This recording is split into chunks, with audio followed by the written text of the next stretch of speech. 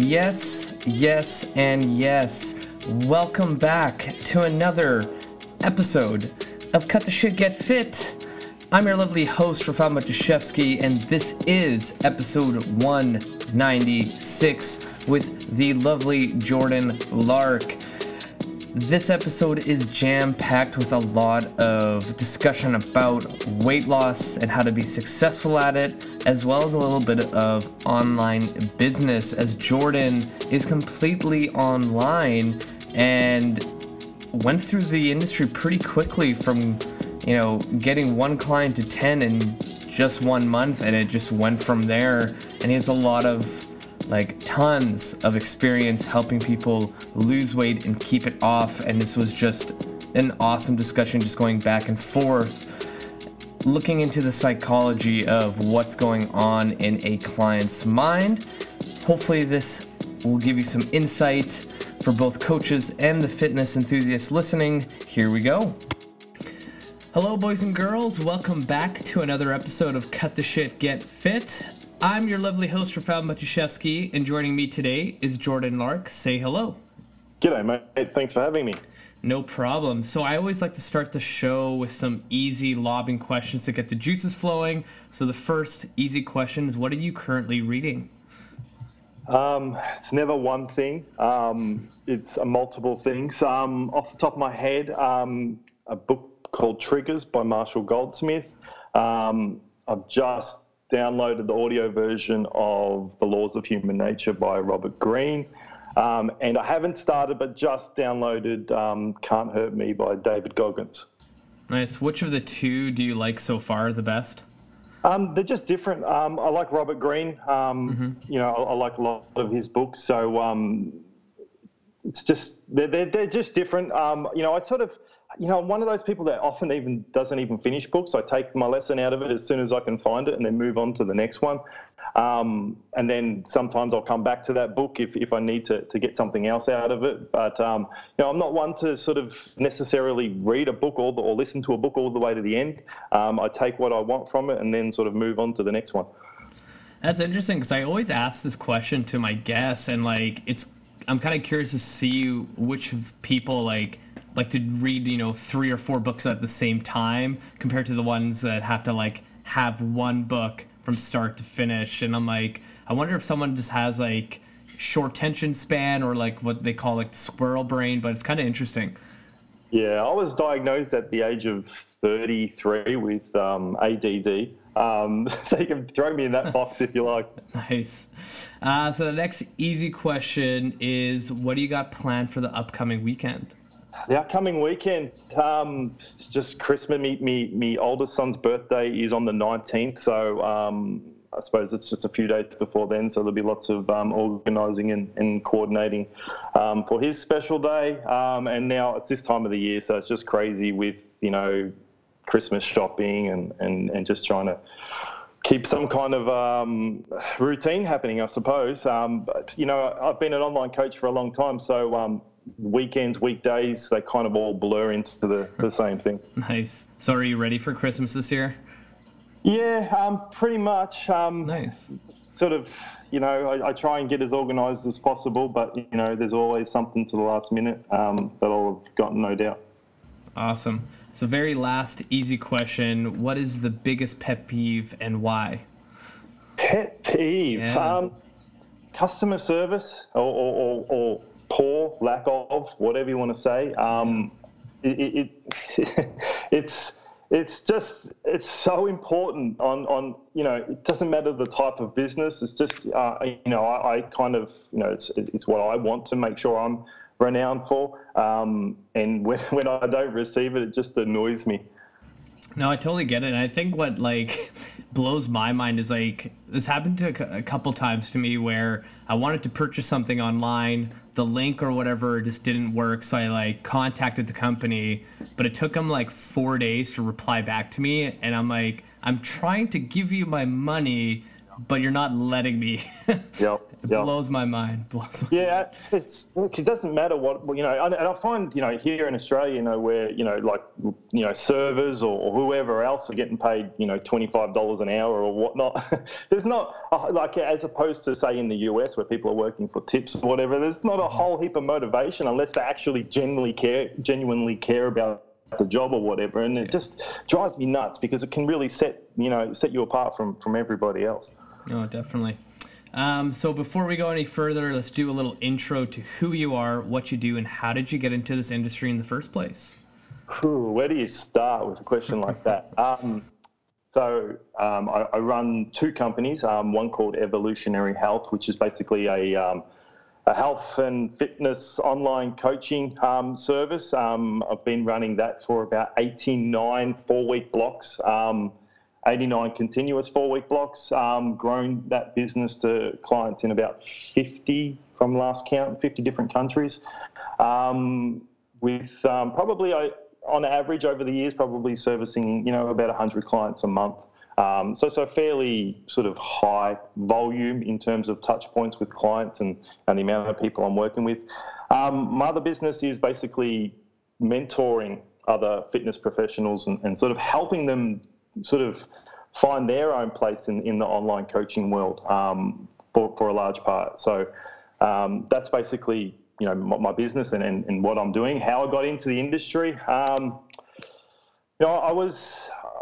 worked a 9-to-5 job for probably a decade in the chemical and nutrition world as a business development manager, helping different companies like Nestle work out how to transport chocolate from one side of the country to the other in liquid form and things like that. I really sort of grew to dislike working in an office to a large degree and having to set an alarm clock and turn up and go to business meetings and all that kind of stuff. And I suppose it was somewhat unrewarding to a large degree. You kind of just turn up and do your job and move on.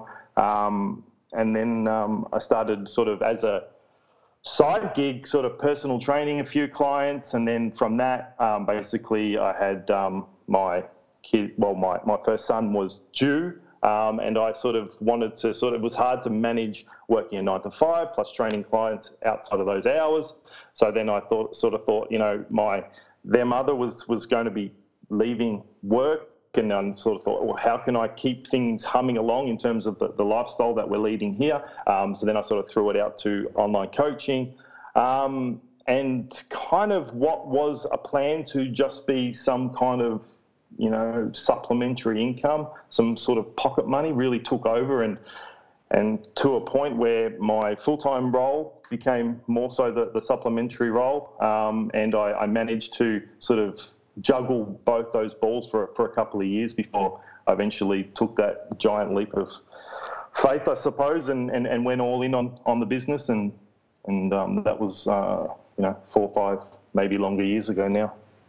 Wow. Okay. So I'm going to try to unravel all of that. So chemical and nutrition business, how did you get into that?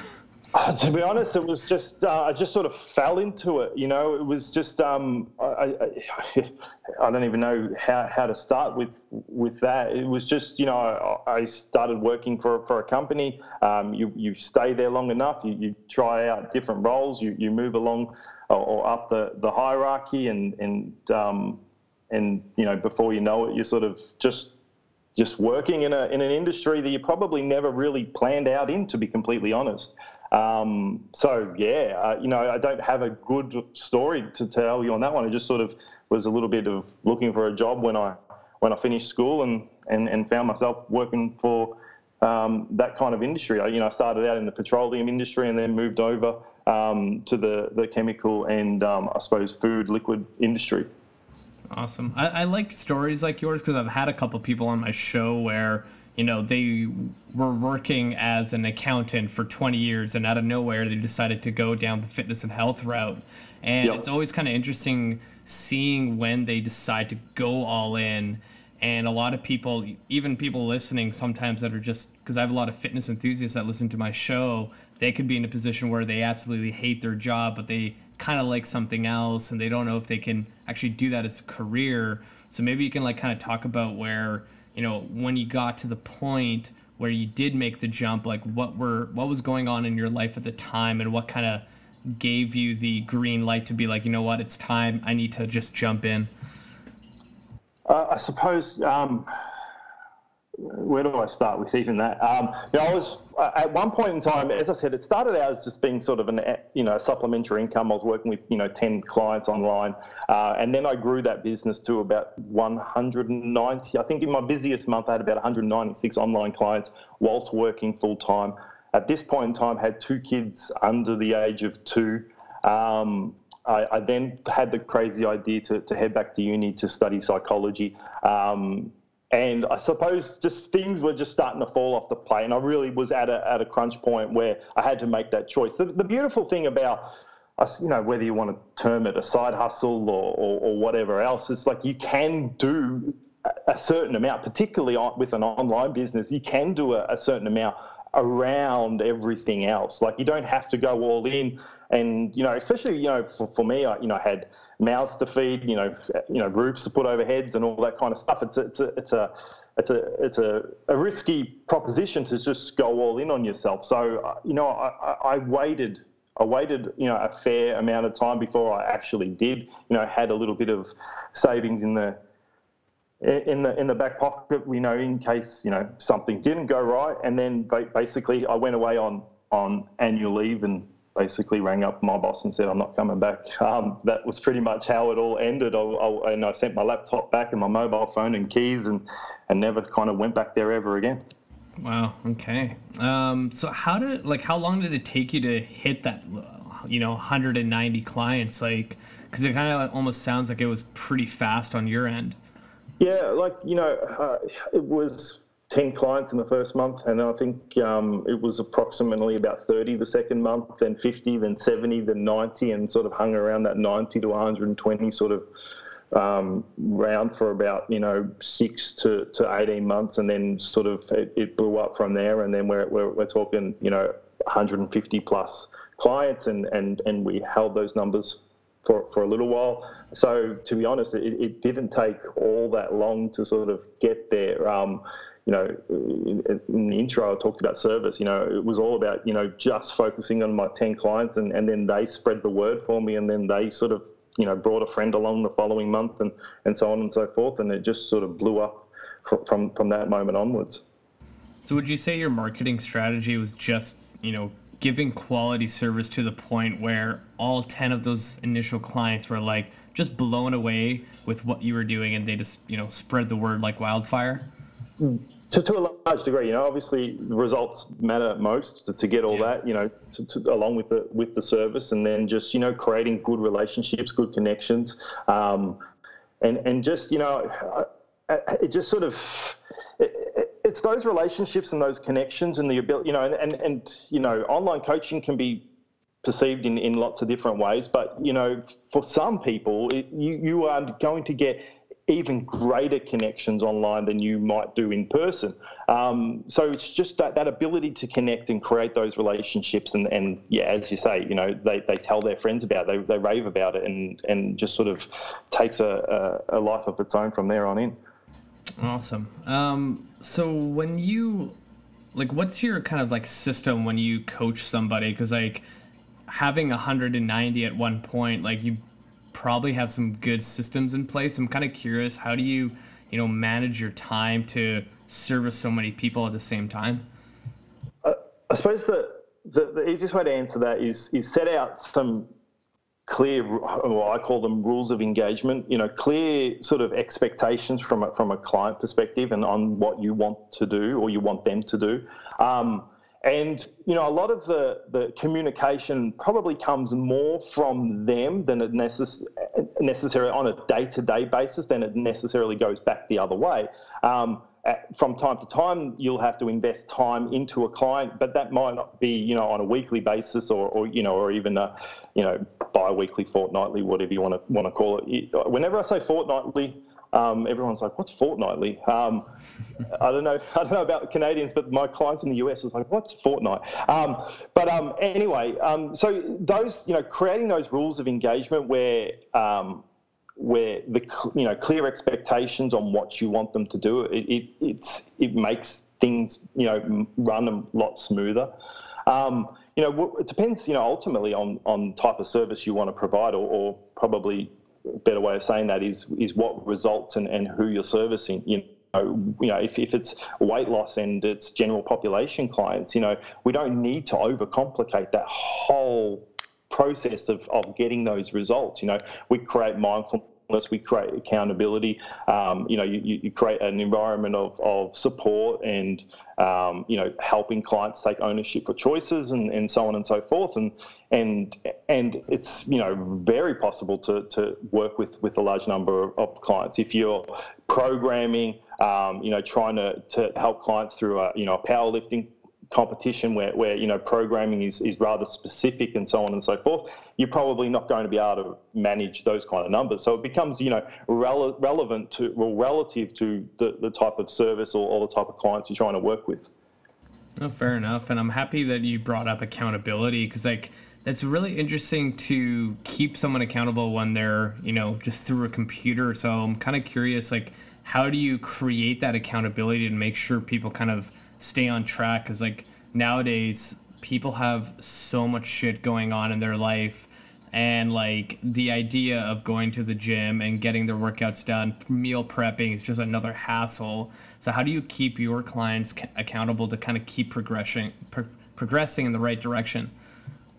First of all, one of the most basic things that I get them to do is every single client has to send me a description or a photo of every single meal that they consume. They know that I'm here 7 days a week from when they sign on. I give them a little thumbs up or whatever it might be for a meal and whatever else. So the accountability factor is built in straight from the system. You send me your breakfast, whatever it might be, bacon and eggs, blah blah blah. I let them know that I've seen it, and I tell clients from the start. It's kind of like, they send me answers to their initial questionnaire, and it's like, you've given me 10 pieces to a 100-piece jigsaw puzzle, and every single day we're going to go to work, and every single meal photo you send me and every little bit of detail that I asked to get back is like adding another piece to the puzzle, and it's a work in progress. And eventually, the more and more communication and more pieces to that puzzle, the image becomes a lot clearer, and then we get better ideas on what trips a client up, what triggers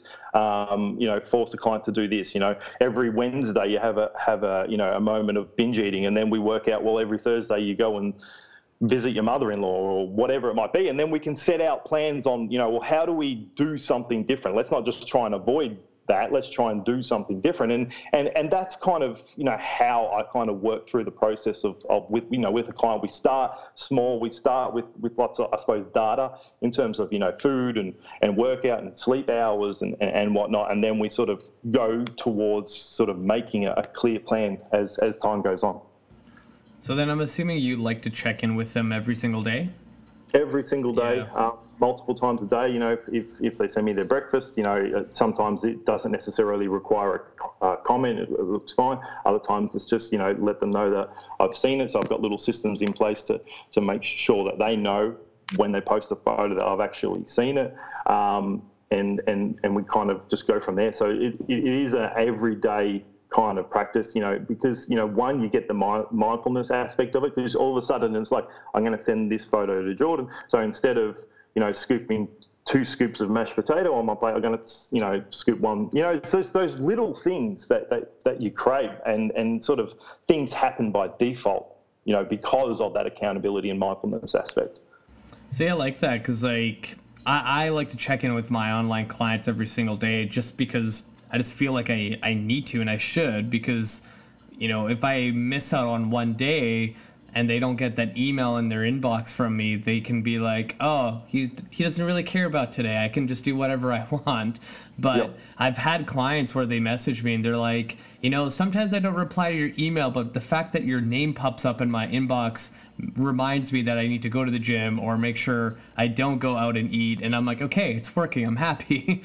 Well, that's what it is. And it's very human to just have a voice in our head. It's like, wake up in the morning, the alarm, your original plan was to get up at 5 and go to the gym.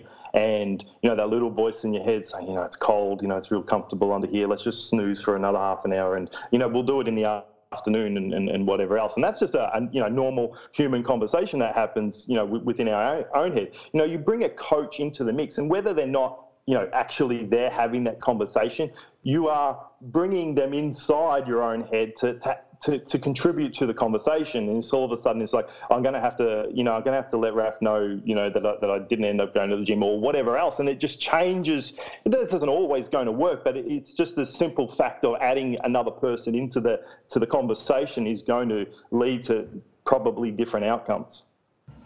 Now, the other topic I wanted to bring up is the topic of motivation. And I'm kind of curious if, like, in your mind, like, do you believe in motivation, or do you think it's like something that this is made up? Because not everyone can stay motivated 100% of the time. No, motivation, for the most part, I tell my clients, it's like, you were motivated to sign up, all right? So great, let's use motivation where it comes. And it'll come in waves from time to time. But, I don't know who said the quote. It was something like, motivation's like a bad boyfriend. He's never there when you need him. And that's why, I tell my clients, like, we want to go from, yes, motivation has helped us reach this point, but now we want to try and move into sort of a habitual way of thinking and start sort of embedding those strong habits and sort of counteracting the bad habits. And that's kind of what our focus wants to be over the next, 4, 12, 6 months, whatever. Oh, fair enough. Like I tell clients all the time that motivation is almost like a feeling. Just like being sad or happy, you can't be happy every single hour of every single day. Like, it will come and go, and then when that motivation hits, like, you want to catch onto that train and just ride it as fast as possible, because you never know when it's going to pop in again. Yeah, absolutely, and it's a great thing to use, and whatever it might be to motivate you, use them. But it's like we probably live in a time where we can find motivating stories. We can find motivating pictures, videos, whatever, at the click of our thumbs, fingers, whatever. It's like, but it's not really the motivation that we're lacking. It's so much else that we're really struggling with. The motivation's just, sometimes it can be a little bit of a distraction. You see clients, they say, I'm just not motivated. And sometimes it's like, so what? You're not motivated. All of us sometimes aren't motivated. If that's all we're going to rely on, it's a fickle little journey that you're going to get thrown off all the time. Yeah. How much of the environment do you think influences the success of someone for, like, just typical general population for weight loss? Oh, the environment's everything, and the environment, as I sort of said, in the opening, I'm reading a book by Marshall Goldsmith called Triggers, and that largely talks about, there's things that our environment are going to trigger us all the time, and you're at work, and every second day there's a birthday and they bring birthday cake, or I was at a Christmas party recently. I don't drink alcohol, and the amount of conversation that I had to have about alcohol, just in terms of my own choices, and you can see how, and I'm pretty strong-willed and fairly comfortable with who I am, but you can see how you flip it into a food conversation. You're at work, birthday cakes, come on, just have a piece of cake, it won't hurt you, blah blah blah. And it's like, these kind of things are bombarding us all the time. You're at home, and your partner's just not interested at all in making changes or whatever. Like, that's an environment that's going to make it really hard. You're just, the environment plays a huge part in this whole sort of process. Yeah, I think when you look at the big picture, like, if you audit the general population's life, like, they almost have everything against them. From, like, birthday parties, a good example, right? You go to your office and how many people work there? There's always going to be birthday cake. There's always going to be lunches to go out. There's always going to be drinks on Friday night. Then there's your family birthdays. There's Christmas. There's summer barbecues. And it's like, where in that, say if we took a year of all that stuff, where is that consistency going to, take priority? It's most likely not. Like, you have a lot against you. It sucks. Yeah, absolutely. And it's like, I say to people all the time, it's like when you decide to get healthier, it's not one choice you're making. It's not like, yes, today is going to be the day. No, you're going to be faced with choices every single day, probably every single hour, that you're going to have to choose, this side of the fork in the road or that side in the fork in the road. And your environment plays a huge part on that other side of the fork in the road more often than not, unless you're fortunate enough to be surrounded by, people that sort of inspire action or sort of contribute to change in a positive way. Yeah, and like I think the general population too, they think like weight loss should be easy, but it's actually a really, really difficult thing to do. And like, it would kind of make sense that the fact that so many people are trying to achieve it and so many people fail at it, you would think it would actually be pretty difficult to get if everyone else is failing. It shouldn't be like, because I think a lot of people have that mindset where they're like, oh, in 8 weeks I can change 20 years worth of bad habits and I'll be good to go. Yep.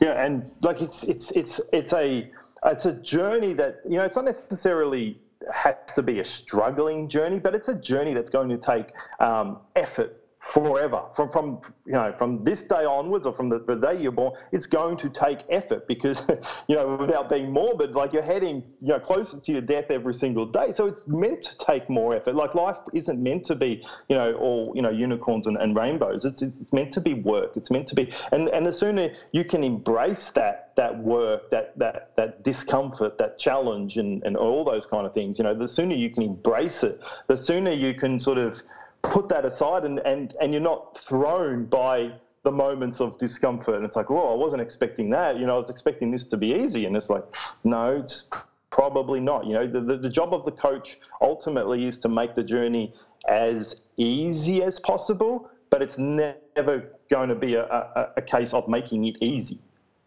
Yeah, definitely. The other thing I wanted to bring up too is like, how do you coach nutrition? Because there's so many different ways and angles to do it, and like some coaches believe in intermittent fasting, some totally believe in macros, and some believe in habits. I'm kind of curious, what's your jam when it comes to nutrition? My jam is all of the above. Whatever is going to, I suppose, ultimately, weight loss is the game is whatever is going to help someone create a calorie deficit for a long enough period of time to get meaningful change is sort of the way to go. And that may mean intermittent fasting, that may mean flexible dieting, that may mean clean eating, that may mean, a particular philosophy on eating, whatever that may be.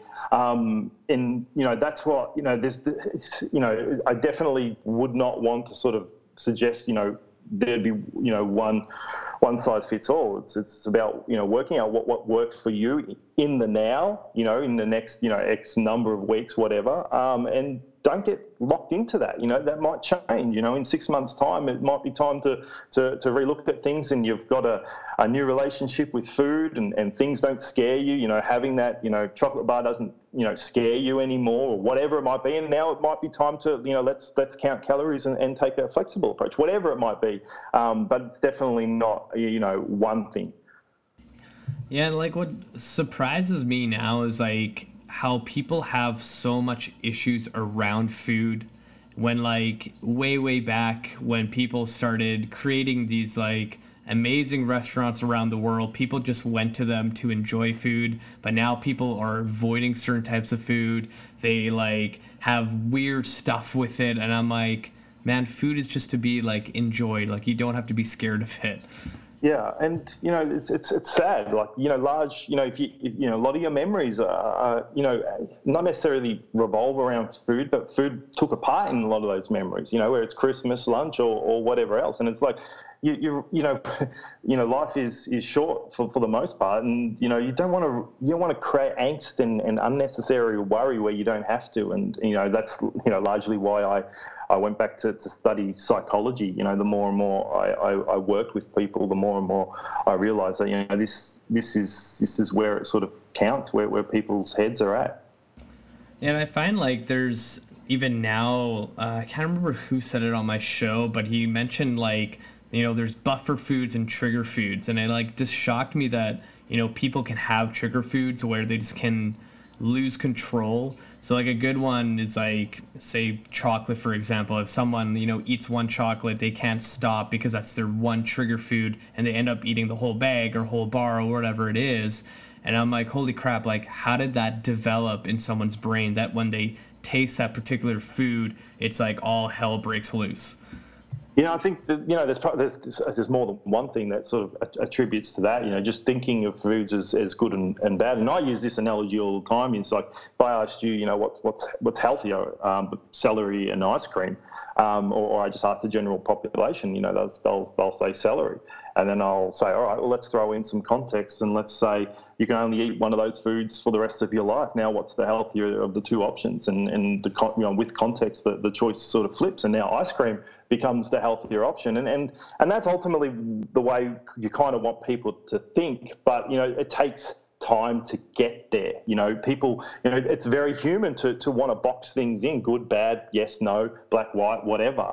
There's so much to think about. We just naturally gravitate towards shortcutting our thought processes. So, I get it. I get why people do that, but this, it's definitely something we want to, we kind of want to get from point A to point B at some point.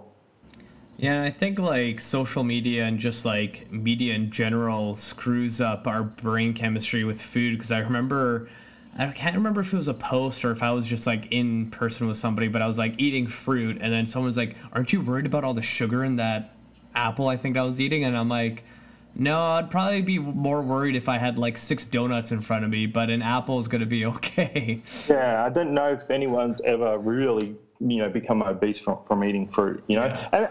And that's it's one of the saddest, there's lots of great things about, being alive in 2018 or nearly 2019. Access to information to a large degree is a blessing. But, that there's a tipping point, and there are negative, aspects to it where people are bombarded and they can go down rabbit holes and listen to not necessarily the wrong person, but just the person that has a very limited knowledge or limited experience, limited perspective, and all of a sudden, they head down that rabbit hole, and all of a sudden, fruit has now become, unhealthy.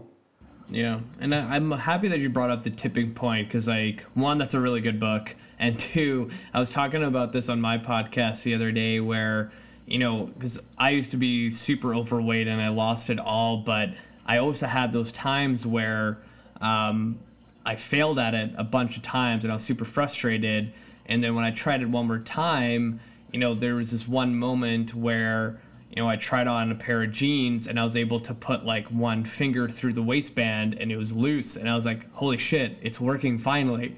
Yep, and like that was my tipping point, and like that moment right after, I was just like gone like wildfire. I was just like so motivated. I saw the light at the end of the tunnel, and the rest is history. And I always tell people, like, when you find your tipping point, that's the moment you're going to see huge success. Yeah, it's those epiphany-like moments. So that you can't necessarily always predict them. They just, when that mindset shift finally happens, where you become a believer, and ultimately it's a believer in yourself. And people have all different reasons why they don't necessarily believe in themselves. But those epiphany moments aren't predictable. So it's about just putting one foot in front of the other and really not giving up. And even if, you're struggling to sort of make it all work now, just put one foot in front of the other. And, as, the more and more consistent you become with, your food habits and your exercise habits and all that kind of stuff, sometimes the brain doesn't always, a transformation might look, a physical transformation in the body might look, you lose 10 kilos in 12 weeks, but, that mindset, change might take, another 6 months on top of that or whatever. It's not always an easy, predictable thing. Yeah, and this is why I always tell my clients that, I'd rather you do baby steps than try to eliminate everything from your life that's been a bad habit, because what are the chances of you holding on to that, new way of living for long term? Whereas if you did small little actionable steps over, a year span, shit is going to add up, and your life will change a lot faster than trying to do 20 different things at once and then after 3 weeks go, fuck it, I'm too tired of this shit. Yeah, and with that said, to sort of give a devil's advocate conversation here, is that you also need to, I understand where people are, their blood pressure's through the roof and their doctor's saying they need to put them on medication or, whatever it might be. I can understand the desire to make shift happen as quickly as possible. You want to transform as quickly as you can, but you got to be realistic. And it's like, well, I want to get you X number of, X results, as quickly as possible here. But I want you to understand that, this is just for now. Let's ride this motivational wave. Let's ride this, desire for change. But let's just be real with it. It's not going to last, and then we need to transition to, a steady state of, we change this, and this, or let's just work on this for this week, or whatever it is. And it's like we just got to, I suppose, never be one-dimensional in how a transformation's meant to look. I know, my own physical transformation, it's like, I lost, a fair amount of weight in a relatively quick time, and that sort of really springboarded me off into sort of, the next sort of phase, and kind of think of your life like that. It's phases, or your blocks, and whether you're in a cut for 12 weeks and you're in a maintenance phase or whatever. And it's like, I suppose that's where people in the industry sort of recognize how these phases are meant to work. We're meant to go through a phase of maintaining, or we're meant to put in a phase of a calorie surplus where we're in a sort of a growth phase. But your general population probably never looks at it like that, and it's like it's always deficit forever. And it's like, it's kind of not going to be an overly enjoyable experience, and it's really, you're setting yourself up to fail. Yeah, and I think this is where, fitness and health is so individual, because even though I like to have all my clients start with baby steps, some people will just be like, hey, what else can I do? What else can I do? And that's when you start feeding them more stuff. Because, I have some clients that they know fitness and health is important, but they kind of keep it on the back burner, and I kind of have to keep a closer eye on them. But, they're on their way. And then some are just like type A personality. They like the numbers. They want to see everything tracked and progressing. They'll make charts and everything, and that's where they just keep asking for more. So a lot of times when you're invested in it, you'll just be asking your coach for more stuff, which is great. But I've seen it with a lot of clients where when I just want them to start with 1 day a week at the gym, they end up enjoying the experience, and they'll ask me, when can I come to the gym again? And I'm like, whenever you want. Like, let's start it right now. I don't care. Let's do this thing. You just have to kind of ride the wave. Oh, absolutely. And I have those clients where it's like, this is what I want you to do for exercise. And then it's like, I want you to go for a 45-minute walk, 5 times a week. And that's where we start. And that, is the baby step start, and then, once, we've been doing that for a couple of weeks, and we're allocating time. And largely that's one of the biggest struggles, is fitting in exercise. All right, well, let's transition to this, and let's go with some body weight exercises, or some kettlebell stuff, or whatever it might be. But yeah, absolutely, 100% right. Now, the next question I kind of want to bring up is like, I keep forgetting to ask this to all my guests, but what are you struggling with currently in your life? Because it's kind of interesting where when a lot of coaches are in this industry, a lot of their clients look up to us as like these perfect human beings. We have no issues. We have it all figured out, but we're just like them. So I'm kind of curious, what are you struggling with now? That's a question without notice. And I don't even know whether you can call it a struggle, because, all right, let me just throw it out there. I'm not one that is any good at balance. I thrive and I work well under pressure, and I kind of create the environment, so I'm always under pressure, and that can become a little bit fatiguing, or tiring over time, and I probably if I was to say anything to that question, it is about finding some balance. It is about finding some downtime where I am, away from my phone, I am easily distracted. As I said, at the start of the podcast, I was diagnosed with ADD at the age of 33. Like I am someone that will easily be distracted by work, and I am fortunate, but also, for every pro, there's a con. I'm fortunate to be able to work for myself and to choose my own hours, but being able to choose your own hours pretty much means I'm always on. I've never had a day off in 89 months, and that includes Christmas and everything else. It doesn't always mean I work necessarily hard, but I am becoming more and more aware, particularly as my kids get older. My oldest turned 7 in a week and a half. Around, we talked about Christmas at the start. You only get maybe 4 years with kids where, Christmas is that real magical thing, where they believe in Santa. The first couple of years they don't have a clue what's going on. And then by a certain, age, parents turn the sound down now, but, there's no certain age before they stop believing in the whole sort of magic of Christmas. So you realise how small and finite those moments are. And I suppose that would be the sort of struggle that I would have is creating balance for the important things. Yeah, I think you're in the same boat for most coaches that I've interviewed on this show. That I think for most 90% of coaches out there that do well in their business are more entrepreneurial like minded, where if they have a free 20 minutes, they're thinking, oh, what can I do right now to like put more value to my business? Oh, I can like make another video, I can do a social post, I can edit this client's program. Like, we're always on because we're so passionate and we love what we do, and then we kind of like take too much that we can actually handle, and we end up working like 16-hour days. Yeah, and I love what I do, and I always say it all the time. If I won the lotto, not that I play it, but if I won the lotto, I'd still do what I do. It just means a lot. You asked me, and I kind of half avoided the question. What got me into the industry, and tell me about you. When I set up this business, my son was diagnosed with a rare genetic disease that puts his risk of cancer about 600 times more than other kids. I lived in those early years in really dark holes that were a real sort of pain point in my life, and my business was that light at the end of the tunnel. It was the thing, that positive feedback that you get from clients because you've helped them. Don't want to be overly dramatic, but it's what people say. You turn my life around, or you saved my life, or whatever it might be.